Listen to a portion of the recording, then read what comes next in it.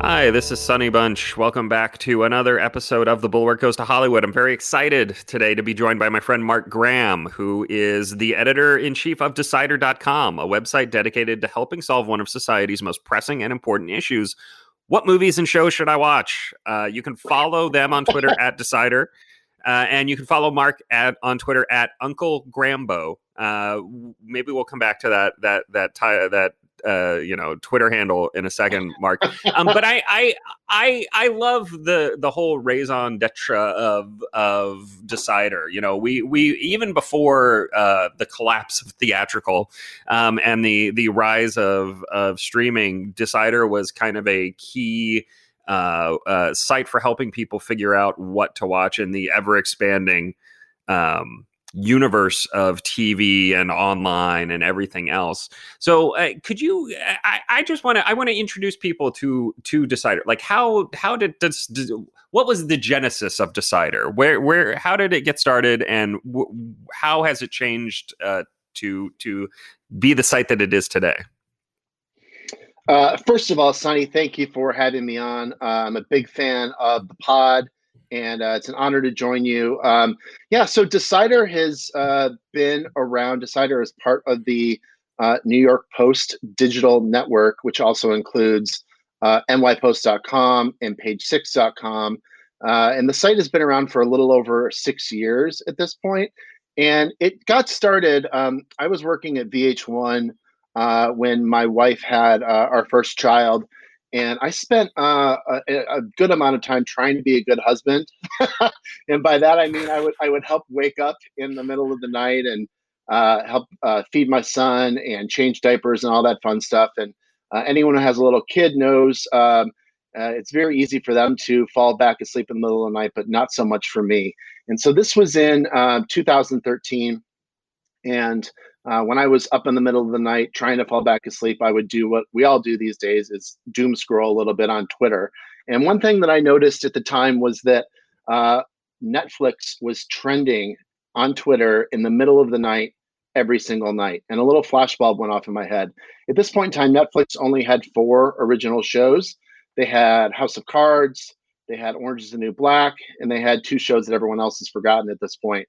But they weren't quite clearly the original content machine they are today. But a little light bulb went off in my head, and sort of recognized that people were using Netflix and similar services to watch on-demand programming, and that culture coverage on the internet wasn't really reflecting that. Everybody was chasing sort of the same stories. What huge thing happened on TV last night? What big movie is opening up at the box office this weekend? What were the results from last weekend? And so I made a pitch to the folks at the New York Post for a site that would cover this new sort of on-demand culture and really sort of zig where the rest of the sort of culture writing around movies and TV was zagging. So really focusing on the expanded world of streaming content and sort of home viewing. So still to this day at Decider, we pretty much ignore everything that's going on in movie theaters. Clearly, there's not much going on in movie theaters right now, as you cover very, very eloquently here on this program. But that was really the genesis for Decider when we launched it back in August of 2014, and still sort of what we run with today. I mean, it's crazy how well positioned you guys are right now, just because of the state of the world and all that. But it really is kind of interesting to think about how coverage of TV in particular has to change in a world of Netflix. I mean, there were so many great writers who people were introduced to via recaps, right? Matt Zoller-Seitz and Alan Sepinwall and folks of that nature, people who are recapping The Sopranos and Mad Men, shows like Community, et cetera, every week. And then Netflix comes along and says, here's 10 episodes at once. How do you bring that model to the web in this sort of world? Does it even make sense to? Are you glad to have something like Disney Plus releasing The Mandalorian once a week instead of, all at once? I mean, I'm curious as an editor, I'm curious kind of how you navigate that whole morass. Yeah, great question. So, when the whole sort of TV recap thing exploded, you mentioned a couple of great writers there. I was actually one of the early editors of Vulture.com, and we invested really heavily at that time. This was in the early part of the last decade, 2009, 2010, in recaps and really taking that sort of super fan approach to TV coverage. Clearly, that whole model has really blown up with the way that Netflix has released shows, binge watching. It was one of the big challenges of Decider, and something we still try to figure out to this day. When a service like Netflix drops 10 or more episodes of something simultaneously, how are people going to be reading about it? So one of the things that we've sort of learned over the last couple of years, as it relates specifically to recaps, is to focus on a couple of things. One, to find really great writers and really great recappers who have a sort of dedicated audience of people who will follow them. One of the people that we do a lot of recaps with, his name is Sean T. Collins. He calls himself the original bad boy of TV recaps, which is really, really true. But he's a tremendous writer. And so you really want to find somebody with a strong voice and a strong through line. And how do we determine what to recap? We want to try to see if there is an audience that will attract to certain kinds of shows that lend themselves well to recapping.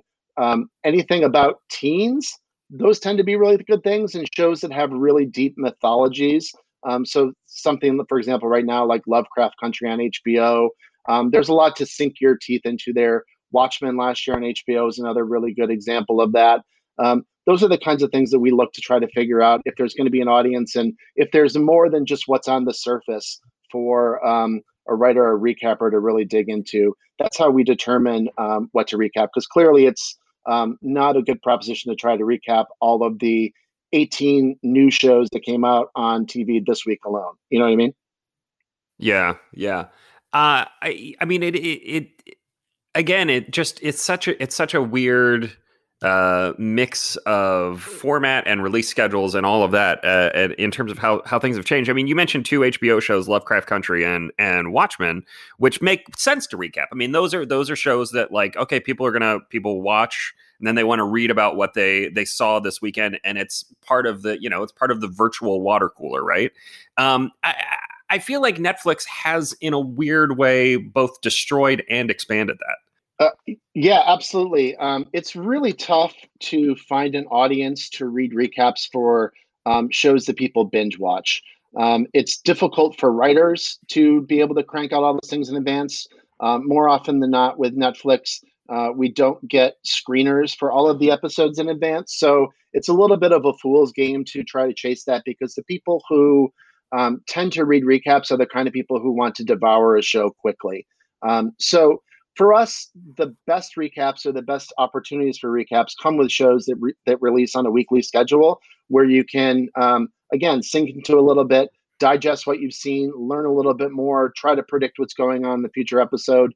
Another one we're doing right now at the moment is Fargo on FX, which really lends itself well to this, to deep reads, to close analysis, to five things you might have missed, little moments that happen in the show, or references that call back to everything in the expanded Coen Brothers universe that Noah Hawley has carved out on FX, or FX on Hulu, as you're calling it these days. But those are the things that make a lot of sense for us and for readers for recaps right now. Yeah, it's funny you mentioned FX on Hulu, which I have always considered to be a very weird and interesting branding challenge for them, because I know what FX is, I know what Hulu is, but I remember, God, what was the first thing that was on FX on Devs? When I was trying to figure out where to watch Devs, I was like, wait, is it on FX? No, it's not on FX. I had to download Hulu. I was like, all right, I want to watch this thing. But I mean, which brings me to kind of, the broader point here, which is there is so much just to like figure out what is showing on what channel and what is playing where is a challenge in and of itself. And I am curious how you as pioneers in this field of helping people decide, literally in the name, have kind of managed to keep up with all this, and frankly, how much you actually watch. I mean, you're the editor in chief. No editor in chief could watch literally everything to figure out what to talk about, but you must be like sitting there flipping through all the channels, right? You're figuring out what the best stuff is. Yeah, I personally, so that's a great question. And what I really do is I really lean on my team. So Decider is, there are currently 14 of us who work on Decider across all the disciplines you might imagine. Everything from writers to social media folks to designers to our dev people who make the site run and make it work across all the different platforms and ways that people access our content. But so, yeah, there's no way for any one person or even any real team of people, even as big as like 14 people, to watch everything there is to watch. So we try our best to sample everything. One of the things that we try to do on Decider to help readers with this proposition is we've developed a sort of a franchise formula for reviews that we call Stream It or Skip It. We used to run just sort of straight TV and movie reviews, the kinds of things that you would read in lots of other publications. And we saw that people weren't really responding as well to those. But when we put this sort of framing device around it, which is clearly a riff on Siskel and Ebert's two thumbs up kind of a thing. Should I watch this or should I not? Should I stream it or should I skip it? That's really worked for us. Again, there's so much out there to be able to know. People want straightforward recommendations, and a simple yes or no on something has worked really, really well for us. In these sort of reviews, we outline, who's in the cast, what kind of programs or movies will this thing remind you of, and we really just focus on specifically in the TV space on the pilot episode because that's what people really use to determine if they're going to move forward. We so often see on Twitter TV critics saying, "Oh, the show gets really good at episode 7." Not a lot of people have that much disposable free time, so we really focus on that first glimpse, that first introduction into a new world or a new show to sort of base our decision on. Clearly, that presents some challenges because pilots are oftentimes kind of wonky and writers are still figuring out who the characters are and how the universes should work.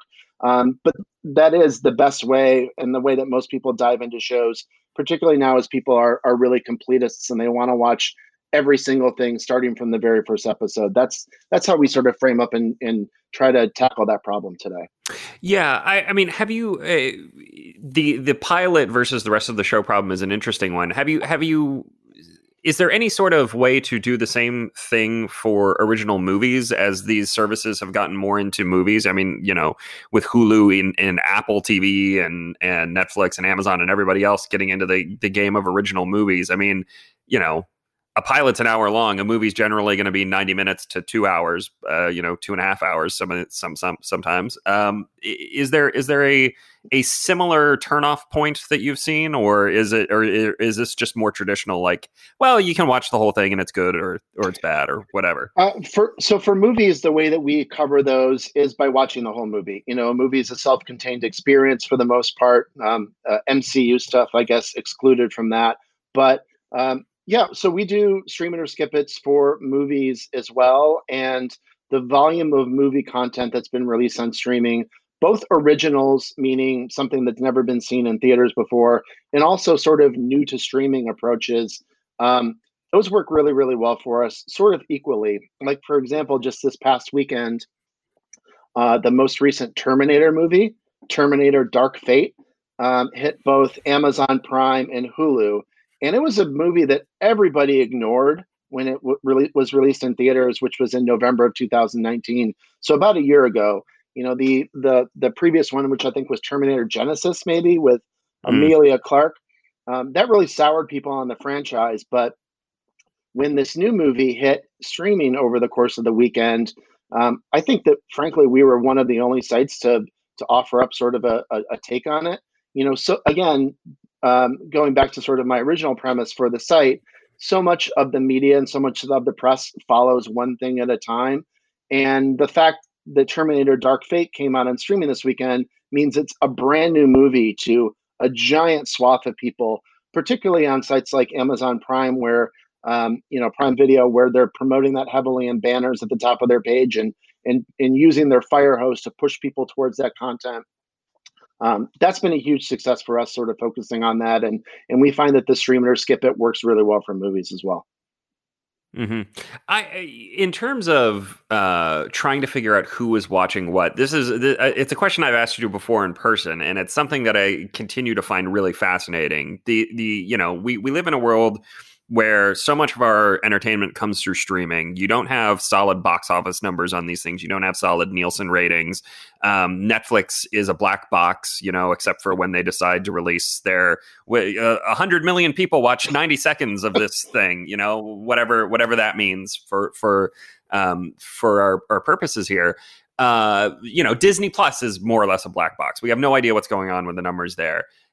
But you have kind of life hacked this and have figured workarounds around this. Could you talk about that a little bit? I know that there's some secret sauce involved here. I don't want you to give away all your secrets, but I want to help people understand ways to figure out what other people are watching. If TV is a communal experience, and I think it can be, not quite in the same way theater is, but if TV can be a communal experience, how can we help people understand what other people are watching?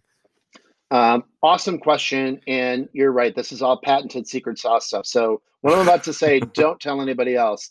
No, okay. It's, as you mentioned, all of the streaming services are very opaque in terms of what sort of data is available from a streamer. And this causes media journalists tons and tons and tons of frustration. I don't really look at it that way. It's cool, that box office numbers are available. Although those are getting murkier and murkier, even with the last couple of weeks as well. But some of the things that we sort of use to gauge how deep we're going to go into coverage of something. A lot of people use a service called Google Trends, which people might not know about. But basically what Google Trends allows you to do is you can type in any term or any show or any movie or any combination of terms and start to figure out with relative certainty which things are sort of more popular than others in the context of Google. And Google is important when it comes to watching, because obviously when people are watching things at home, very rarely are they just looking at the screen and focused on that, as sad as that is. But most people are sort of multitasking while they're watching things. They're on Twitter, they're on Facebook, they're on Instagram, they're on Google trying to figure out more. Where do I recognize that actor from? Has this director done anything else? Those sorts of questions are really sort of valuable, and the second screen experience has really driven that. So Google Trends tends to be a really good way to sort of, again, get a broad, not highly specific thing, look at exactly how many people are watching or discussing something, but that's a good one. Twitter conversation is another one, but as we all know, sort of the echo chamber and sort of doom perspective of most of the way Twitter goes, that's less reliable for us. Again, I don't think you saw very many people this past weekend talking about Terminator Dark Fate on Twitter, but people were out there searching for it. And so those are a couple of things that we use to sort of gauge something. And again, the other real thing that's important to us in terms of how we cover things are if our writers on our team care about something. That's the biggest thing for me as an editor in determining how many sort of resources to put towards a given show or movie. Do the people who are on my team, people who do nothing but watch TV and movies all day, every single day, what's making them excited? What gets them jazzed about something? How creative are their ideas about a given show or movie? If somebody on my team is really excited about something, whether or not it's come out yet, those are the kind of things I want to put chips towards. And a really good example of that is this show that came out on HBO Max in the beginning part of September called Raised by Wolves.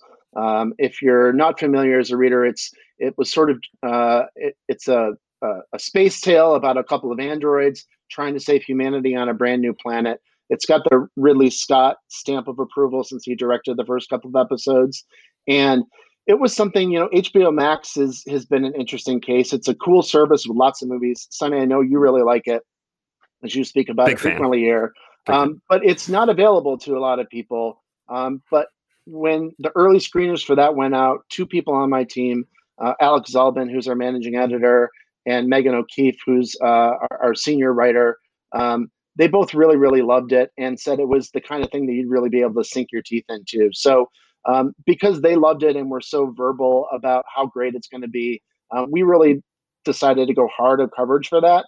And it turned out to prove out really, really well for us. That was a great show that I think audiences really found over the 4 or 5 weeks that HBO Max released that show. And again, it's an example of something that not a lot of other sites really covered to the extent that we did, but we sort of announced early on that we were going to be doing this. We worked really hard to get great interviews with the creators and stars of the show, and we really sort of tried to make Decider a place. If you like Raised by Wolves, you should read the stuff on our site. Yeah.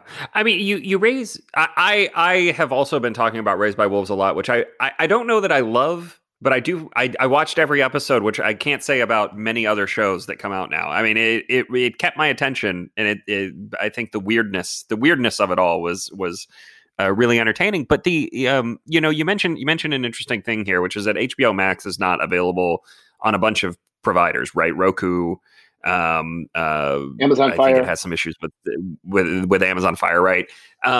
Which, like, I mean, it limits the universe of people who can actually watch or are willing to watch the program. Frankly, I mean, a lot of people don't want to watch it on their laptop, right? They want to watch it on TV. How do you balance, deciding what to cover in terms of, okay, Netflix is obviously the biggest leader here, right? It's got 115 million or 120 million people, whatever. Amazon Prime is probably second biggest, maybe Disney Plus now, I don't know.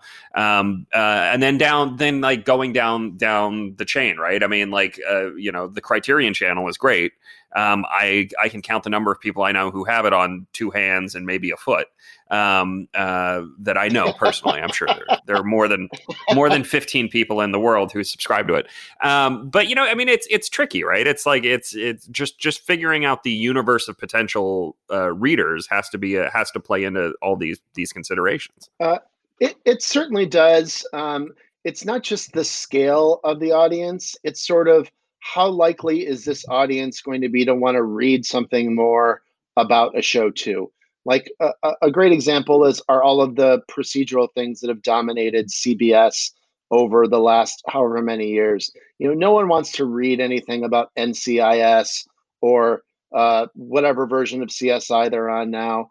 Those are shows that are really they're like passively consumed by people. And so the things that we're looking for to determine coverage are sort of what's going to be actively consumed, what kinds of things lead themselves to fan theories, or trying to delve into more about shows where things that are mysterious and unpredictable. Those tend to be the best things for us, at least, to recap and put a lot of effort towards.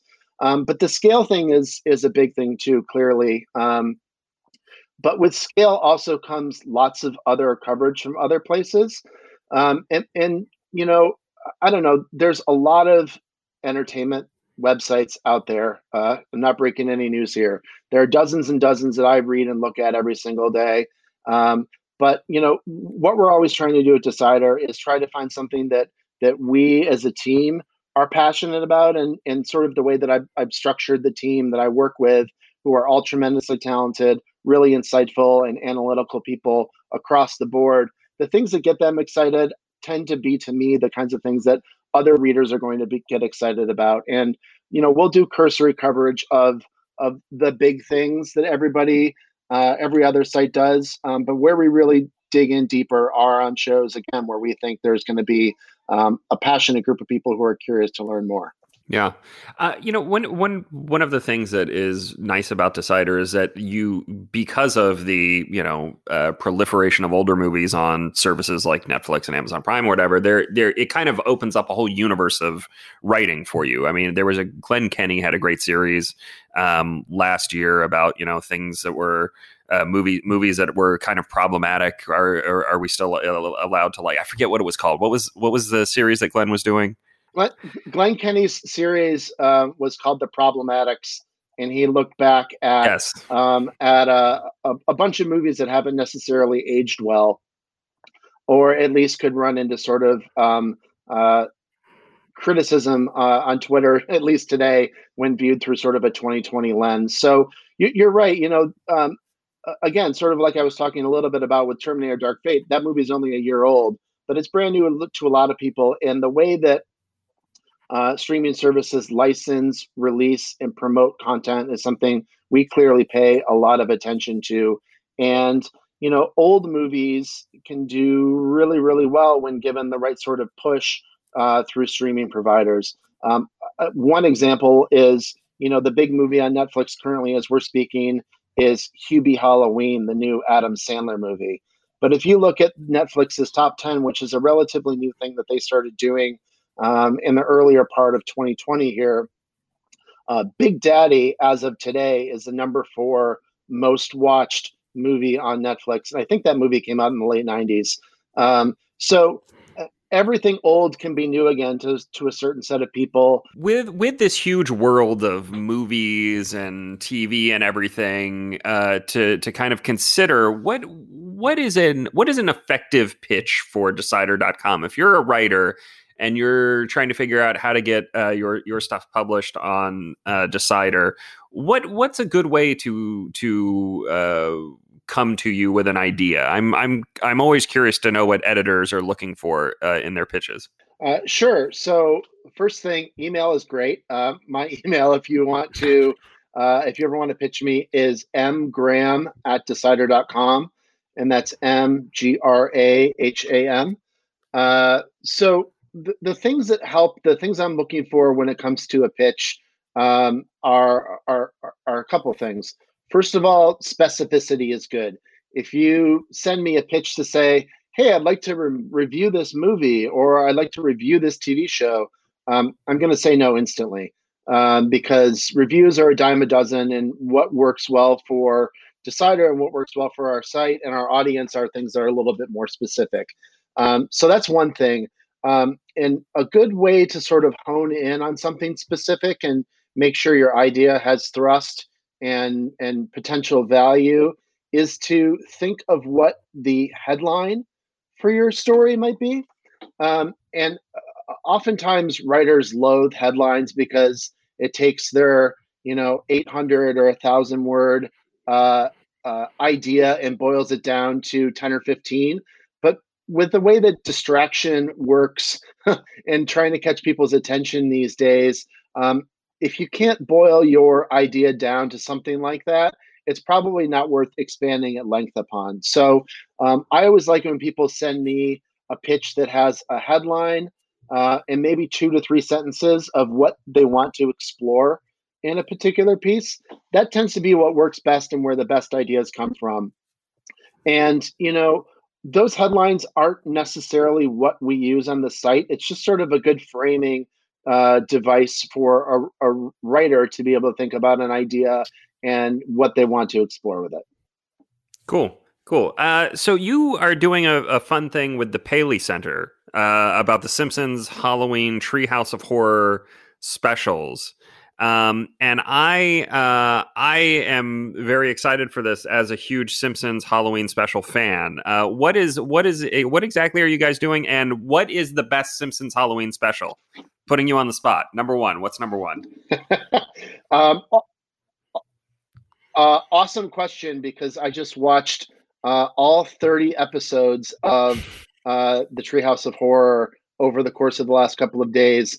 I locked myself in my room, quite literally, ignored my family, and watched them all. So first of all, the thing that we're doing, Decider is teaming up with Fox and the Paley Center to put together a special that's strictly about the Treehouse of Horror.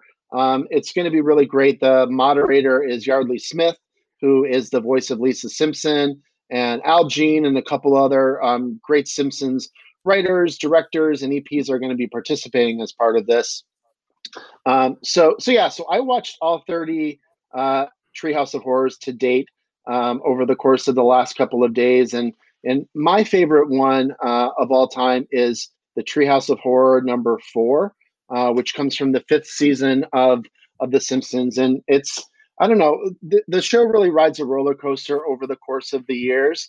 But that one contains just some classic moments. Every sketch in that particular episode is fantastic, and really well done. They're all of them each have their own little benefits and bonuses, but that one's probably my favorite full episode.